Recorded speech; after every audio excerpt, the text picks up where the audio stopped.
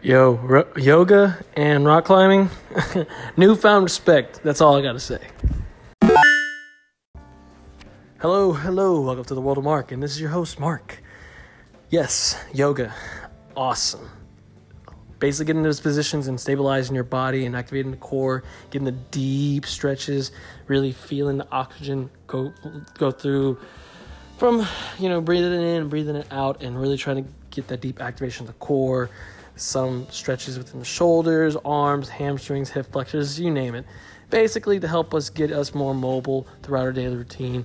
And damn, after a couple sessions, several sessions, I can't wait to see the results with the calisthenics, the rehab I'm doing with my leg. I mean, not really rehab, but the maintenance to my legs. Then this as well, and with rock climbing as well.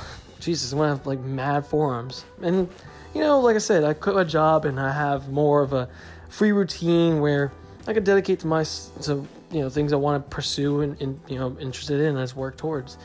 Help me.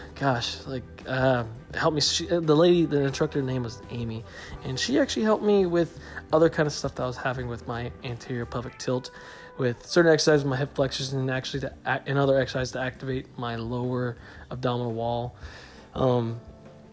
Different types of pelvic thrusts, and even the way my stand, my posture, and sit. Small subtleties like that can actually contribute to the hip flexor being activated and just get cozy in that short and tight position.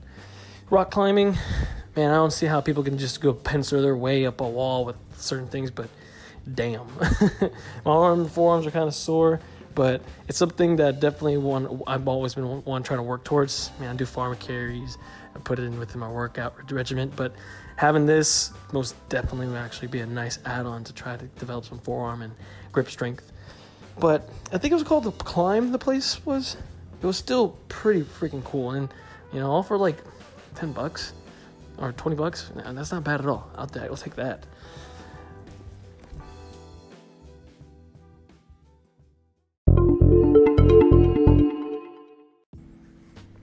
Along with that too, with this recording, you probably come across Uniwa, a musician who plays some of the style of chillwave, vaporwave, trap-inspired, heavy disco influences, and for 33,000 followers, the man probably deserves more. When I was rock climbing, I had to try to stop myself from dancing, but his stuff is really good, and you should really give him a try, especially with what he has. Put it this way, I haven't found a bad album from him. And for a guy, usually listens to one album and kind of goes off to something else.